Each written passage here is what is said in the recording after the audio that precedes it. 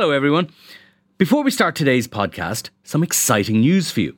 You can experience the Inside Politics podcast live in Dublin on May 16th when Hugh Linehan, Jennifer Bray and I will be joined by Cliff Young of Ipsos, one of America's top pollsters, to talk about the US election, our own local and European elections and much more.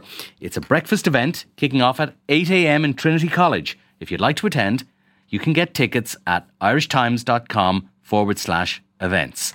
That's irishtimes.com/events. I hope we see lots of you there. It's Wednesday, November the 28th, and you're very welcome to the Inside Politics podcast from the Irish Times. I'm Hugh Linehan. Today we're joined by our own columnist Fintan O'Toole, to whom most Irish Times readers hardly need an introduction.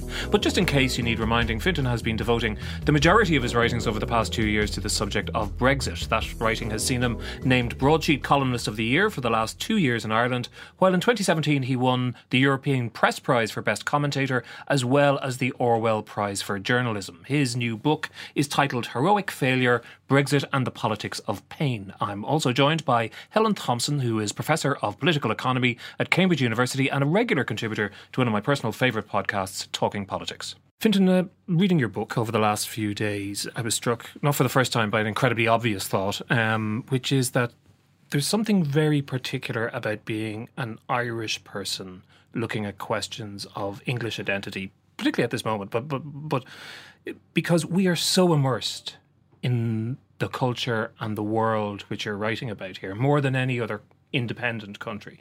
The media, the newspapers, the pop culture, the politics, the sport, we know them inside out. So we're kind of we're right up, with our noses against the window looking at this thing play out. Yeah, I mean, sometimes it is a pretty good perspective, I think, to be both very, very close and in a very intimate relationship. Because remember, it's also family, for most of us. I mean, it's, we all have cousins and aunties and uncles.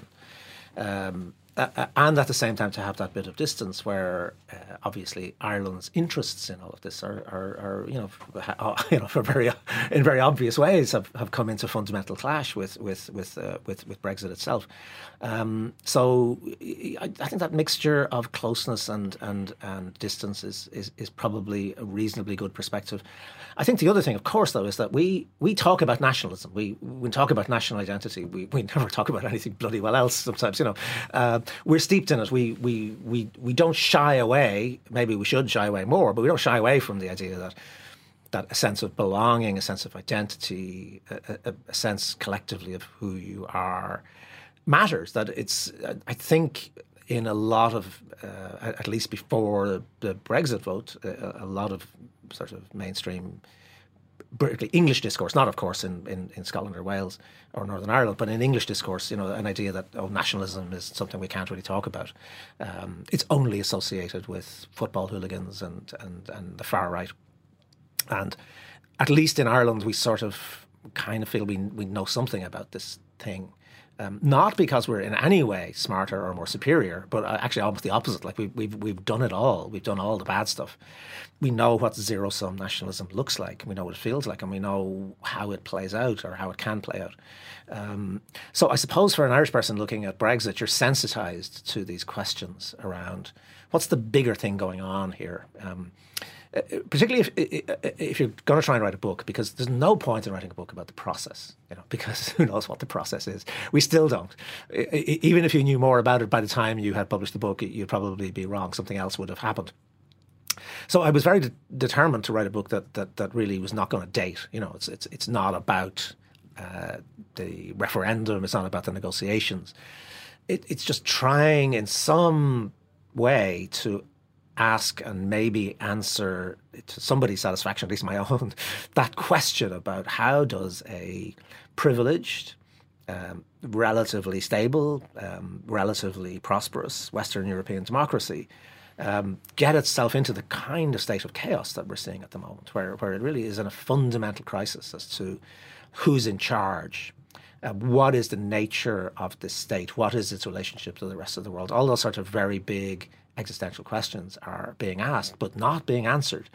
And so I think the book is quite short. It's I suppose polemical, but it's just an attempt to do some kind of echo sounding through one part of the English reactionary mentality. So, Helen, Fintan describes being on the very near outside looking in. What's it like being on the inside at the moment at this historical moment?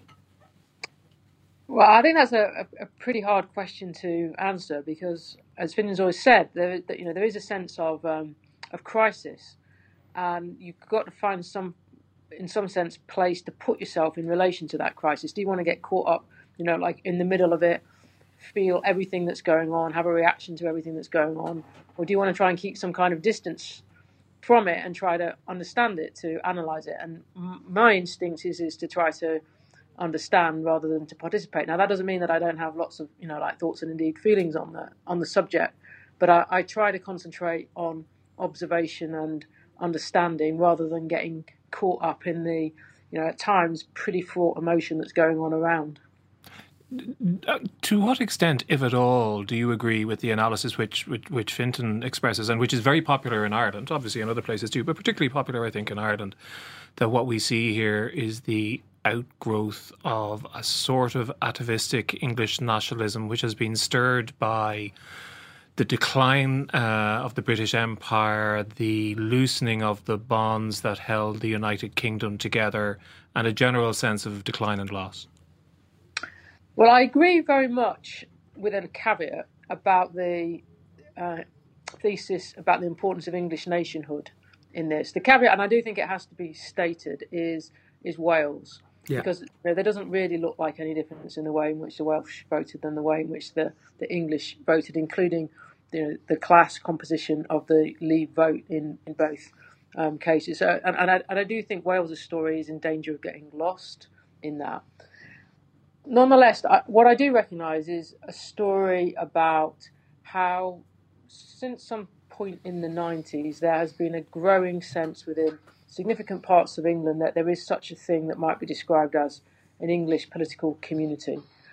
And in the context of asymmetrical, devolution in regard to Scotland and Wales, in which England was left, either with no particular governance arrangements, or patched up governance arrangements in recent years, once you sort of intersected that development with, I would say, some long-standing historical difficulties of reconciling the more English parts of the British constitutional settlement with Britain's membership of the European Union, I don't think it's surprising that what we get is a manifestation, in some sense, in quite a chaotic way. With that, I agree with this emerging notion of English political community. I think where I part company is more in sense of like England's history and class history in relation to this. So it seems to me that you can only understand the role that English history is playing in this moment that's led to Brexit through some understanding of the court-country distinction in the way in which English politics developed, going back for a long, long time. So I would say into the years after the conquest. So I think that Englishness has always had a subversive element about it that has been used against the crown. Now, there were periods, and I would say that Henry V and Agincourt is one of them. I'd say that the Tudors, particularly obviously under Elizabeth I, is another of them, where the crown has kind of tried to use that notion of Englishness that usually is developed independently of it for its own purposes. But more often than not, I think Englishness in what later became British politics as well as English politics is being used to give, if you like, those with power in London a good kicking. That's very interesting, because that's drawing a line from over almost 1,000 years through, if I may say, everything from Roundheads to punk rockers to a kind of a long lineage of revolt and rebellion against, roughly speaking, a London-based elite that perhaps is more internationally focused and always has been? Well, I think that is partly the story. I mean, I think that one of the reasons why Take Back Control actually worked as a message is I think that has deep historical resonances in this relationship between England outside London and those who are exercising power, in London. And part of that was the way in which, in the early period, so in the years after the conquest, really until into the the 14th century, you're talking about a French-speaking elite in London, the Crown, and you have, pretty periodic revolts against it, which produce some significant moments in English history, including Magna Carta and the emergence of Parliament. And one of the things that the revolts tend to be against is the continental preoccupations of that Crown. So I would see, Brexit fitting in, and its English aspects of it, into a pretty, long historical pattern. I don't think that's all that there's to be said about it. I don't think you could understand it also without understanding the consequences of Britain staying out of the monetary arrangements of the European Union. So I would think that the European Union itself is a much more significant part of this story. But I still think that the story about, if you like, the fault lines of the European Union do intersect with a pretty long stretch of English history. But Fintan, you write in the book as well about the construction of English identity, and then after that of a British identity, ultimately then a British imperial identity. Yeah, it's hard to think quite of any historical parallel to what happened to English identity, which is that it's arguably the first coherent national identity. If you think about England in the period that Helen's gone back to, you go back to the 13th, 14th century, it by and large has a single language. Of course, the elites are still speaking French, but most people are speaking English. It has a unified system of laws. It has a unified national territory. All these things that, if you think about Italy or Spain or Germany or France, these big countries that we think of, they have nothing like that. So it's a very early national identity. And it's a very, very aggressive, powerful one. It has a real sense of itself and of its own superiority. And then it gets wrapped up in these two other constructs. One is empire and one is Britishness. And of course, they're very closely interrelated. And the deal is not an easy one. Helen knows much more about this than I do. But the English resist this. They don't like it. They have to be persuaded and in some ways corralled into it. But the deal is you get the empire. And you get peace on your own island. So the Scots stop bloody well attacking you every time you go to war with the French or the Spanish. And therefore you can do empire. And you become the most prosperous country in the world. And you also have then, we can actually use British as a synonym for English, or rather even the other way around. We can use English as a synonym for British, really. And of course the Scots have been complaining about this for a very long time, the Welsh. It's astonishing. One of the things I was doing for the book, is you read back a lot of stuff from the 60s and 70s, and it's just absolutely astonishing the completely unself-conscious way in which British intellectuals use English. As interchangeable. Completely interchangeable, or sometimes not even interchangeable. They just don't even bother with the British thing. But they mean Britain. They mean that, they mean to include Scotland, certainly. So it's a deal that worked, but it's a deal that doesn't work anymore. So if it was wrapped up into empire and into Britishness, well, the empire is gone, and Britishness really starts to crack apart in the late 1990s. Two big, huge things happen. One is the Belfast Agreement in 1998, which says actually a part of this union is a kind of provisional part of it. It's not like Finchley. As Thatcher famously said, Northern Ireland is as British as my constituency. The Belfast Agreement makes it very clear that that's not. But then even bigger, I think much more impact on English consciousness is the establishment of the Scottish Parliament in 1999, the following year. And as Helen was saying, this kind of very obvious disjunction between how come the other parts of the Union get to express themselves in their own national terms and the English don't. And you have all these things like the West Lothian question, that some people are getting layers of representation and of course that English people aren't. The problem is not that it exists. Let's not be superior about it. Everybody has a nationalism, whether they like it or not. And there's nothing at all wrong with the idea of an English national political community. You could see, because of these historical developments, actually, that's a perfectly rational, logical way to respond to these changes. The problem is that it's very unusual again. There's nothing quite like this. It's very hard to think of a nationalism that's emerging as quickly and as powerfully, which has no political party, which has no newspapers, which has no real kind of hinterland in the arts, for example. Very little. Oddly enough, when people like Billy Bragg or PJ Harvey, a lot of the rock musicians begin to explore it. But there's no English National Theatre. There's a British National Theatre. There's no, there's no set of English institutions. There's no English W.B. Yeats, for example. Our nationalism, you've great poets who are kind of giving it a whole kind of emotional content, and so you don't have this kind of stuff. There's William Blake. Yeah, but not in the 1990s. Okay, so what I mean is that you have to go back, exactly. You have to go back to that radical tradition. Now, it seems to me that radical tradition was and perhaps still is capable of being tapped into. The very stuff that Helen is talking about, the sort of oppositional nature of Englishness, which is not necessarily xenophobic or fascistic, although of course it can express itself in those ways. But remember, it's also the tradition of the Diggers, it's the tradition of John Ball, it's the tradition of Thomas Paine, for God's sake. It's a tradition of egalitarianism, and it feeds itself into one of the greatest achievements of human civilization, which is the British welfare state. The NHS is as wonderful an expression of human civilization as the pyramids, probably much better actually. And so there's positive expressions of this sense of English egalitarianism, which is very, very powerful. And so one of the things that happens, of course, is that this is eroded, and it's not eroded accidentally. It's eroded as part of a very specific political program. The neoliberal program is attacking the very things that people, can locate their identity in.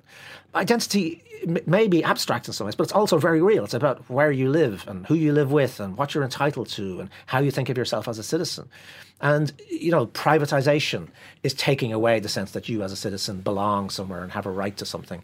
The erosion of the NHS is taking that away. It's not accidental that the most powerful set of images for Brexit. Yes, there was all the immigration stuff, but the 350 million a week for the NHS, is a really powerful thing because it's telling people, the NHS is being eroded. There's all this money out there. Let's bring it back. It makes a huge amount of sense to people, but it didn't have to be that way. I think a lot of this is about the stuff that Helen's been talking about, which is to do with a kind of betrayal, even by the left-wing elites of a lot of that constituency who are made to feel like they don't matter anymore. They're taken for granted. Yeah, Helen, I want to ask you about that because I read a piece by you. I'm not quite sure where I read it, but I definitely read it. Well, which was kind of making a version of this argument in terms of how the Labour Party had in the 1990s, for example, and the first decade of this century, had lost its touch with its democratic base, its democratic roots, because of decisions it had made. Because, in a way, I think you were saying, because it had lost contact with the Eurosceptic part of its being, which had been very strong back in the 1970s at the time when Britain first joined.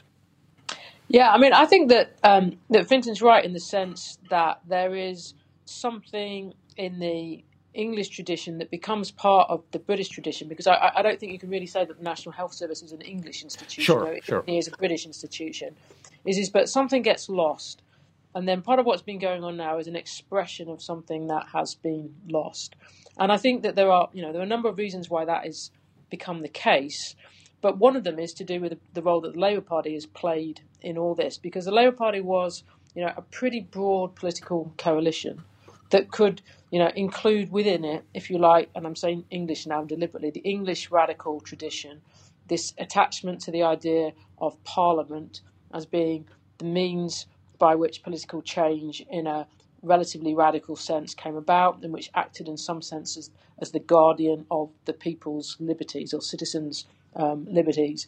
And it isn't just that Labour moved in a different direction where the European Union was concerned under Blair, but it pretty much annihilated, in doing so, Euroscepticism within the Labour Party. You haven't really got anyone after Brian Gold who is picking up on those old-style arguments, the kind of arguments that that Michael Fulton was making, say, and Peter Shaw, for that matter, in the 1970s about the European Union. And this is happening at the same time as the working class Labour base is feeling alienated from the Labour Party in a number of other ways. I would say also there's much less literal participation of people from working class origins in the upper echelons of the Labour Party under the new Labour project than there was previously. David Blunkett stands out as someone who's a kind of rare exception to that.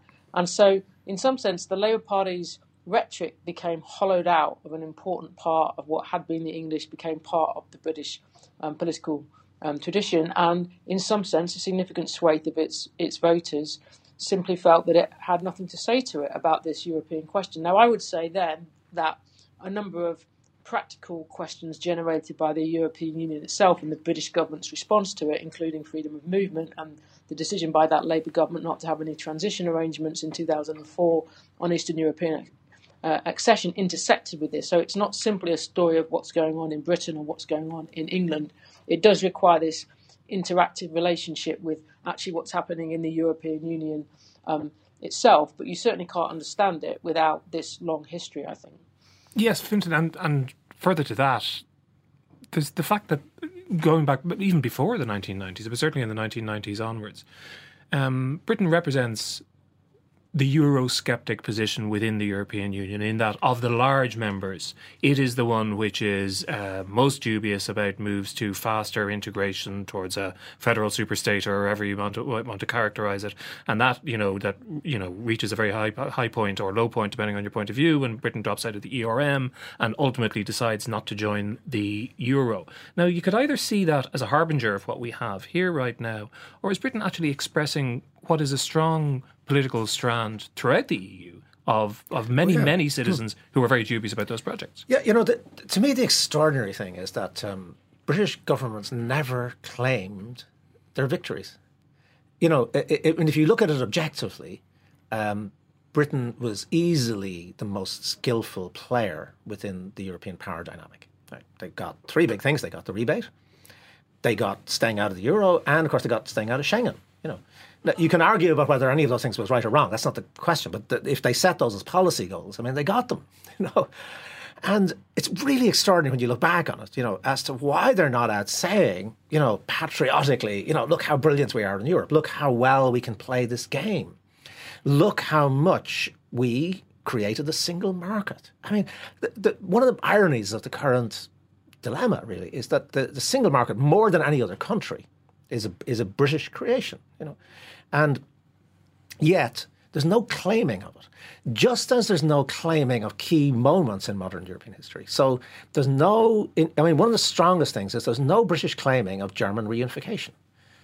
If you think about those images that were so powerful of Kohl and Mitterrand, holding hands, and then you think, why is there not an image of Margaret Thatcher on the Berlin Wall with Kohl, saying it's now over finally, this horrible thing that happens to us, these two world wars, this whole thing. Because I think the historical record shows that she wasn't very happy about it at all. No, instead it was paranoid. Instead the response was completely paranoid. And one of the things I write about in the book is it's fascinating to look at. One of the books that comes out of this that's incredibly influential and powerful is Robert Harris's thriller Fatherland, which the original cover, has a tower, a building with tower and the European Union flag and the swastika. This idea that actually the Germans really won the war. That it's sort of dark imagining that we won the war, but the Germans have sort of very cleverly, and particularly now unified Germany, they're dominating Europe. The EU is really a front. And this might sound very abstract, but think about what happens in Brexit. The most powerful argument in terms of the process in Brexit, I think all the things we've been talking about are very powerful underneath the surface, but in terms of the basic process, the economic argument, right, is this is going to be really easy. Why is it going to be really easy? Because the negotiations will not be done in Brussels. They'll be done in Berlin. Why? Because, of course, we all know the EU is really a German front. So, as David Davis very explicitly said, we'll be on the plane, we'll be over to Berlin. The German car manufacturers want to sell their Mercs to us. They will instruct the German government to give us cake and let us eat it. And the Germans, in turn, will instruct the European Union to agree to whatever we want. It'll all be over in a couple of hours. That's what... Now, you can say this is delusional. You can say that they didn't believe it. I think they kind of did believe it because it's structured around this idea of a sort of self-pitying idea of our relationship to the European Union, which objectively is bizarre. There was a positive narrative of British power within the European Union, a Eurosceptic narrative certainly, but in terms of we're brilliant in there stopping them from running off with their mad continental schemes. We're the ones who put the brake on it, and look how good we are at doing it. But also, our history has kind of led to the European peace. It's led now to German reunification. It's led to winning the Cold War. It's finally all this period of history is over and we are the winners. There's none of that narrative. Whereas in 1975, when they had the first referendum, people keep talking, by the way, but you can't have a second referendum. I mean, remember, 2016 was a second referendum. The first referendum was won 2-1 by Harold Wilson. And it's very interesting to look back on that because the rhetoric of the Yes campaign there was very positive. It was actually claiming Europe as a British victory. It was saying, we fought 2 world wars to create this. We don't want anybody to die. I mean, instead of running away from the historical thing, it was actually running right towards it. That referendum, I think, was not too long after Armistice Day, and they actually went for it. They actually went for saying, no more dead, no more of this sort of stuff. We have to create something new. So it's the absence as well of any kind of positive narrative of, you can call it Britishness or Englishness or whatever, within that European context that I think allows then this sort of dark imagining to take hold and to become so influential. Helen, what do you think of that narrative, and how does that fit with your court versus country, with court, being looking more towards Europe? This looming kind of cartoon figure of Germany that seems so powerful in British popular culture over the last 30 or 40 years. I mean, there's no doubt that the German question, resonates pretty deeply in British politics. But I'll come back to where I think that the German question manifested itself in the referendum itself. But I mean, I think I take a different view than Fintan about the years of Britain's membership of the European Union and how influential Britain was in that. Certainly, it was influential at exercising its effective veto about agreeing to things that it didn't want to agree to. So it secured opt-outs. It secured opt-out about Schengen. It secured opt-out, most importantly, from Britain's point of view, about participating in the euro. But these are defensive victories. They're not positive victories. They are saying that Britain does not have to sign up to things that it doesn't want to. And I would say that one of the reasons why that the single market doesn't become this triumphant narrative is because, it doesn't take too long for people to realise that there isn't going to be a single market where services are concerned. That it's very limited in this respect, and that given that Britain has a strongly service economy, leaving the financial services side out of it, of which the city obviously does do well out of the European Union, but the rest of it is much more difficult to present as something, okay, this is what Britain wanted, this is what Britain got, because actually it does make more sense to think that German influence over service rules has been more important than British influence over service rules within the single market. And I think what happens is that once we get to the Eurozone crisis, that the way in which Britain has accommodated itself to the European Union, which is to be successful at playing defensive politics around procuring opt-outs, and and that goes on into each of the treaties that are negotiated after Maastricht, really grinds to a halt with the Eurozone crisis, because then the idea that Britain can protect its position by negotiating opt-outs from further treaties is basically bankrupted by the fact there isn't going to be further treaties. I mean, Cameron tries that gambit in December 2011 when he wants an opt-out over future financial services regulations. And there isn't going to be a treaty. The other states say, OK, we'll agree an intergovernmental treaty outside the framework of the European legal and constitutional order, so your veto doesn't matter. And I think that is an important, point on the path, so to speak, to Cameron making his referendum promise. So the whole strategy, I think, is bankrupted once Britain is in a position, or the Cameron government, the coalition government, finds itself in a position where the old tactics for playing successfully defensive politics within the European Union don't work any longer. But might that not have ended up in a situation which might have suited Britain and indeed possibly Ireland as well? Whereas the sometimes the mooted two speed Europe would actually come into effect, and that might well suit a country which wanted to be in a less high speed Europe, or is that what you're talking about? That it would be the lower speed, it would only be negative and defensive and saying no as opposed to taking a proactive approach. I don't think it needed to have been that. I think a kind of interesting counterfactual here is what happened at the Maastricht Treaty, because I think that there's a tension. I mean, I'll actually call it a fault line for the European Union itself that emerges with the Maastricht Treaty. Is once you accept the idea, and to begin with, it was going to only apply to Britain, but obviously it then extends to other states, that you're going to have states inside the euro and states outside the euro, but you're going to have a single legal and constitutional order you're going to carry on having a single legal and constitutional order, you've got a tension. And that's why you end up, like in December 2011, having to agree treaties that are going to exist outside the EU treaty framework. If there'd been a way of actually creating a structured, legally and constitutionally structured two-tier European Union in the 90s that distinguished between Euro and non-Euro members, I think you can see a reasonably clear path how Britain would have ended up staying in that European Union. And I don't think it would have just been pushed back into what it seemed to be from the coalition government's point of view, defensive politics. But that's not what happened. It faced a series of problems then about financial services regulation, about Cameron wanting concessions on freedom of movement. And it was trying to do it, or Cameron was trying to do that once he got a majority, at just the moment when the Germans really run the EU thesis had got some visible demonstration in terms of Germany's management of the Eurozone crisis in relation to Greece, in terms of Merkel's handling of the refugee and migrant crisis in the summer of 2015.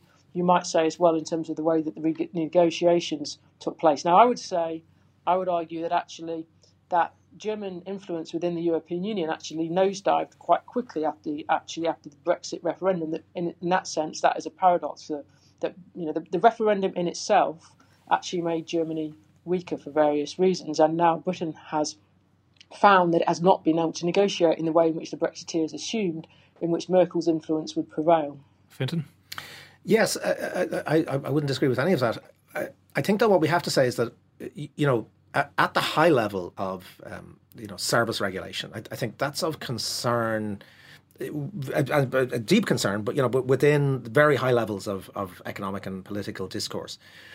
The things you have to remember is that the absences are much more glaring and much more obvious and much more puzzling, which is, why is there no narrative about the European Union as providing some kind of floor for workers' rights, which it does.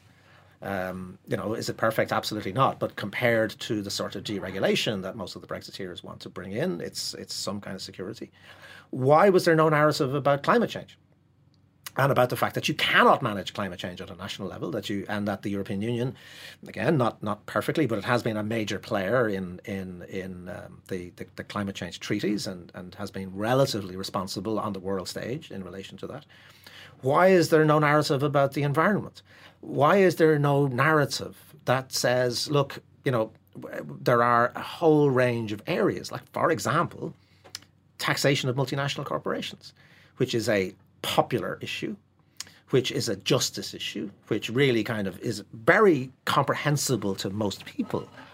If you don't have a narrative that says, look, the only set of institutions which are capable of dealing with these questions are multilateral institutions, and that we therefore share sovereignty to do this, be absolutely upfront with people. But it's as if the narrative was all about, we're not really sharing sovereignty on the one side, or we have been invaded and taken over by the Germans. Well, I might side. ask you about the media just in a sec, but I'm going to answer your question for a sec, because we live in one of the countries in Europe which is most in favour of the European Union, and most polls show that we're extremely enthusiastic about it.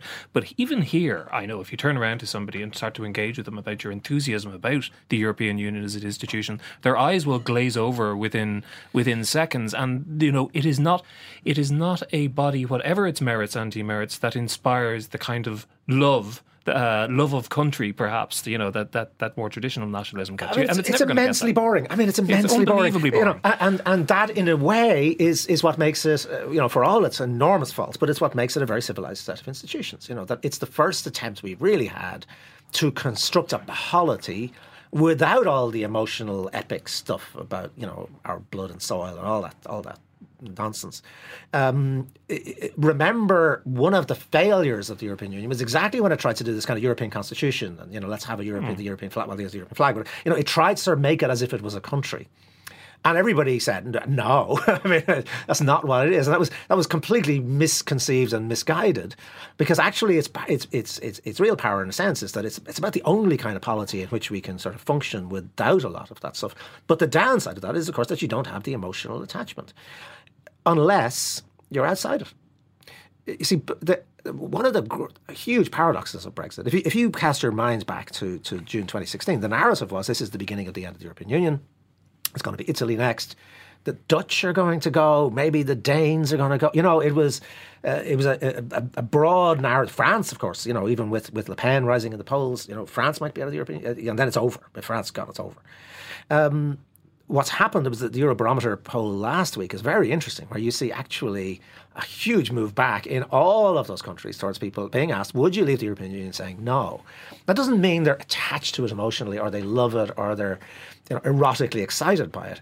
It just means that looking at Brexit, people are saying, well, yeah, shit, if you were outside it, or if you were trying to get outside, like, is it worth it? Is it actually worth doing all of that self-harm to get where? Well, exactly? Then let's come to the get where. Theresa May, Helen, will be wandering around the UK for the next 2 weeks or so. She was in the House of Commons yesterday, and will be back there again many times before this vote. And essentially, as I read it, what she's saying is the most important thing is we are stopping freedom of movement. Pretty much everything else is going to be as it is for the foreseeable future, and perhaps even longer than that. But look, freedom of movement is over. Is that the most important thing? I think that it's the most important thing from what she thinks that she's achieved, and I think that this goes back to the circumstances of Cameron's renegotiation. When he made that first promise about a referendum in the event of a Conservative majority government, the Bloomberg speech in January 2013, there's no mention of immigration or freedom of movement in his speech. It's concentrated on issues to do with financial services regulation, the position of the city, safeguards against what happens in the euro. He finds, as he moves towards the end of that parliament and the 2015 general election, in good part because of the rise of UKIP, but I don't think only because of that freedom of movement becomes a much more politicised question. And obviously there is a narrative that is pushed by some on the Leave side, but actually has also been pretty strongly pushed by many on the Remain side, to interpret the referendum as a repudiation of freedom of movement. And so I think that she has prioritised that in the negotiations. She's clearly prioritised it over issues that are of more direct concern, I think, to some of the politicians who are in the Brexit camp, particularly on the right wing of the Conservative Party, around an independent trade policy. And I think that she thinks that is the way in which she can bring over MPs who at the moment don't really want to support her, but might just be persuaded into it because they do fear that enough of their voters are not comfortable with continuing high levels, as they see it, of immigration. And I think if you look at, like the history of British elections since I'd go back to 2010, then immigration has mattered. I mean, Cameron wouldn't have been in some of the difficulties he got into if in 2010 he hadn't promised to reduce immigration to tens of thousands, when actually within the European Union that was simply not possible. In some sense, Cameron was caught out on himself making a promise that couldn't be delivered within the European Union. He hoped in some sense he'd get away with it because he thinks, okay, politicians don't tell the truth in elections. But what he found was actually the electorate ended up, or enough of the electorate ended up saying, well, actually, let's create the conditions in which we can do what you promised us that you were going to do in the first place. There's things in life you just can't control, like the weather, the traffic, or the fact that spilled coffee seems to love white shirts. But it's all good, because there's something you'll always be able to control: your company's finances. SAP Concur integrates all your business's expenses, travel and invoicing in one simple solution, giving you the visibility and control you need to drive your business forward. SAP Concur. It's how the best-run businesses make their expenses run better. Learn more at concur.co.uk/control. Let's get to lying politicians and charlatans and buffoons of various sorts, because Fintan, the title of your book is Heroic Failure, and there is a thesis therein which people can figure out if they buy the book. But it does sort of draw a line on a certain type of British culture which is rooted in imperial conquest, the culture of public schools, but also other forms of popular culture and the mass media, the way in which the British newspapers work. I was showing you just before we started recording this podcast a remarkable video clip on Twitter of a BBC documentary about Boris Johnson's time at the Foreign Office. Hi folks, Boris Johnson, Foreign Secretary. I'm here in Lisbon, in Portugal, to celebrate what is the oldest alliance and friendship in diplomatic history. going back to 1386, going forward through the Napoleonic Wars, through to the Second World War, when, of course, this was a place that was... I'm trying to think what happened in the Second World War. What did we do in the Second World War? It was neutral, wasn't it? The Azores. What did we do in the Azores? Really, you could not make it up. It makes the thick of it look like sober documentary making. The kind of the sheer idiocy and pride in that idiocy, which is on display there. Yeah. What is going on there? That whole British culture, and I don't want to be too cliched about it, but that whole British culture of keep calm and carry on, stiff upper lip, take nothing seriously, even if your leg is being chopped off in some kind of Monty Python kind of style. How does that feed into the way this whole bloody thing works? You see, one of the things we have to throw into this, so, I think Helen's been talking very eloquently and brilliantly about the country side of this, but the court side of it, the existence of a post-imperial ruling class, which becomes completely anarchistic and completely irresponsible, and really is then into a sort of postmodern game playing, where nothing is serious, where it's all performance. I mean, I still believe sometimes in my heart of hearts that very, very soon Jacob Rees-Mogg is going to sort of rip off the mask and it will be like a 40-year-old black feminist performance artist, and it'll be just the most brilliant. I'll say, oh, wow, wasn't that brilliant? But I mean, that Johnson, I know Johnson's in a way a soft target, but he's really interesting because at every moment the Johnson thing has been camp. It's completely double. It's sort of, I'm playing this up, I'm playing it up, I'm lying, you kind of know I'm lying, but nevertheless, this is deeply serious and it's about sovereignty. I write a lot in the book about the prawn cocktail flavoured crisps, kind of seriously in a way, but it's in this kind of weird mixture of farce and tragedy where, the ruling class Brexit narrative has to be a narrative about oppression. So it has to be about how we are being oppressed. Not how we, as a ruling class, are oppressing anybody or have oppressed anybody, but how we are being oppressed. So a lot of this, remember, is also tied in with the sort of late 20th, early 21st century culture that we're still living in, of victimhood, a competitive victimhood. So the way you get power is no longer by saying we are in charge of everything. It's by saying we are victims. We're all victims. Like, Trump, of course, plays this, and Orban plays it. Everybody's playing it. Putin plays it. So in one form, Brexit is a part of this, but it has a problem, right? Which is that they're not being oppressed. I mean, the British upper class are not being oppressed. So you have to invent an oppressor, and so Johnson is a very key figure in this.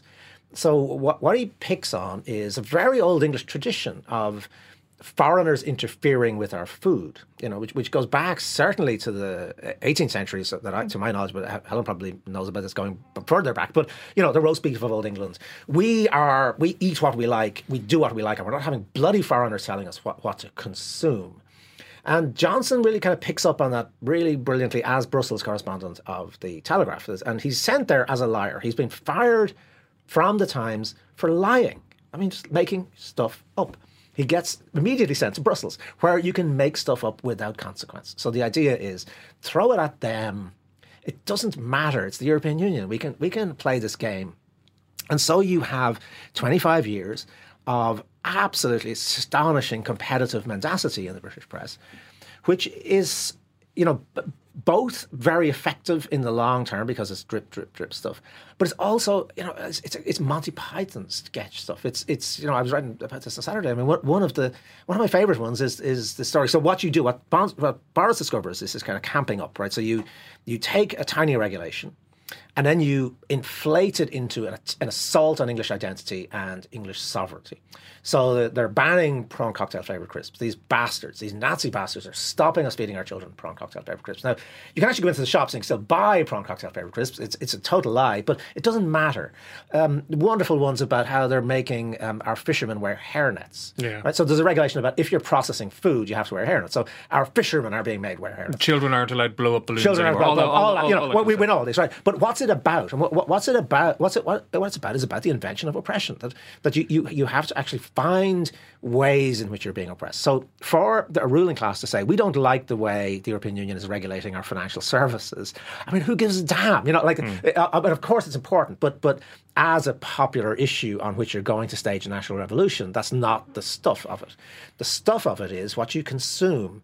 And so it feeds into this sort of anti-nanny state stuff. It feeds into the sense that it displaces all of that stuff onto the European Union and says, it's them. They are the people who are interfering with you. They're molesting you in a way, and they're molesting you in terms of your gut. And this is intolerable. Helen, why do people buy that stuff? I don't know is the answer. I mean, the thing is I think this is a really complicated question, and I agree that there's something very strange about Boris Johnson's role in all this. And, who he is as a person, the language he uses, this attempt and this pretty pathetic attempt to present himself as the Churchill that's required for the situation. I think, though, that what is really, in some sense, significant is that stuff that comes out more after, and I think that Jacob Rees-Mogg really captures in some of the language that he uses, is not the stuff that wins the election for the Leave campaign. I think the most striking thing about the Leave campaign is that all that stuff that Fintan's describing is kind of not knocked out of them, but they are asked to accept the discipline that Dominic Cummings imposes upon them. I think this comes out quite well in Tim Shipman's book about this. He's the one who says, look, you're not going to go out there and talk about global Britain and all this, pretension about British power, etc. You're going to go out there and talk about the National Health Service. You're going to get these Conservative MPs who the last thing they usually want to talk about in elections is the National Health Service, because it's usually an issue that's a liability for the Conservatives, and you're actually going to have to talk about it. Now, I think this has caused all kinds of problems for Brexit since the referendum campaign, because you've got a campaign that was won in one way, and you've got the people who led it at the elite level wanting to take it in a different direction. And I think you can see some of this now. And that is why Theresa May, I think, in terms of speaking to a section of the Leave electorate anyway, can be quite effective in making the argument that she's saying, because she's saying, concentrate on the things that you are trying to communicate to us about what you don't like. And she's saying, in some sense, that all those things that concern the people like Johnson and, like Rees-Mogg, this obsession with trade deals with the United States, etc., that's not what this is about. So I think that she's got in a position where she's in some sense trying to now articulate, if you like to use my earlier language, a country position against the core, but she's pushing on to, Johnson and Rees-Mogg and co. A final thought, if you wouldn't mind. Here we are now. We're in this political moment. It's the equivalent of the final scene of The Italian Job. We're teetering on the cliff. Yeah. You can either go for the money and go plunging to your death, or something else might happen. What's going to happen? Well, there are three fundamental contradictions that they cannot deal with. One is the one that Helen was talking about. So there's a complete contradiction between the leadership, which is this ultra-globalist agenda of deregulation, opening Britain up as the Singapore of the West, all that kind of stuff, which is not what most of the people who are voting are at all interested in, because it involves stripping away their rights. That's a fundamental contradiction. There's a fundamental contradiction about Englishness. So, as we've seen, Englishness and English community, English national identity is feeding into it. What's the response to it? The DUP, the precious, precious union. So double down on the union. They can't solve that.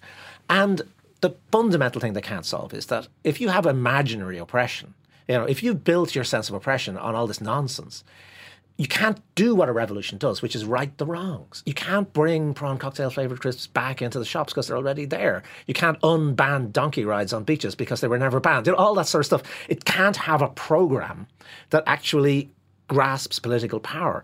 And so what's happened is that the Brexiteers, the hard Brexiteers, have essentially deflated, because their whole inflation was about inflating this sense of self-pity. And they're being exposed. I mean, they don't have a programme that can't do anything, that can't take power, that can't hold power. So you're left with May, and you're left with a very, very poor deal for Britain, which is second-class European Union membership. It seems to me that we've reached the sort of stalemate that was always going to happen, which is that there is no possibility of no deal, and there's no possibility of a deal. And you're in this sort of perfect balance, where the only way out is to go back to the people and say, this is what it looks like. Is this what you want? I feel in this context we have to leave the last word to the English person. Helen, what do you think? I mean, people keep asking me what I think is going to happen, and to be honest, I've got no idea what's going to happen. I mean, what I would say is I don't think that Brexit has to succeed in programme terms, perhaps in the way in which Fintan does. I mean, I do think that there is a way in which Britain is separating itself from the legal and constitutional order that is the European Union. It will make some compromises with it, not least obviously to deal with the Irish question. But if it gets to a place where it can, in some sense, create, and it does need to create, some new new governance relations for itself outside that old legal and constitutional order in which it was part, and do something about repairing the union, which has obviously been hurt not only by events since Brexit, but going back for much longer, as we were discussing earlier. That is something that Brexit will have realised, or could realise. I won't go any further than that. I mean, I think you can say that it's impossible to see how the deal goes through Parliament. You can say it's impossible to see how no deal comes about, but I think it's also possible to say it's impossible to see how a second referendum comes about. Because I think we're not just talking about what happened in the referendum on the 23rd of June 2016. We're talking about what happened in the general election in 2017. We're talking about a parliament that itself voted by a majority of 6-1 to hold that referendum in the first place, a parliament that voted to trigger Article 50. Is that parliament now going to turn around and say that actually we're going to hold a referendum again, when it's pretty clear that the majority of the political class in parliament who will be pushing that will be doing that because they want to to prevent the outcome of the referendum taking place? That is enormous political risk. So, I mean, I don't see any good scenario or anything even that isn't a very bad scenario, but I don't think people should underestimate the political risk of having a second referendum in these circumstances. You go back to Sherlock Holmes, eliminate the impossible. Whatever else remains, however improbable, must be the solution.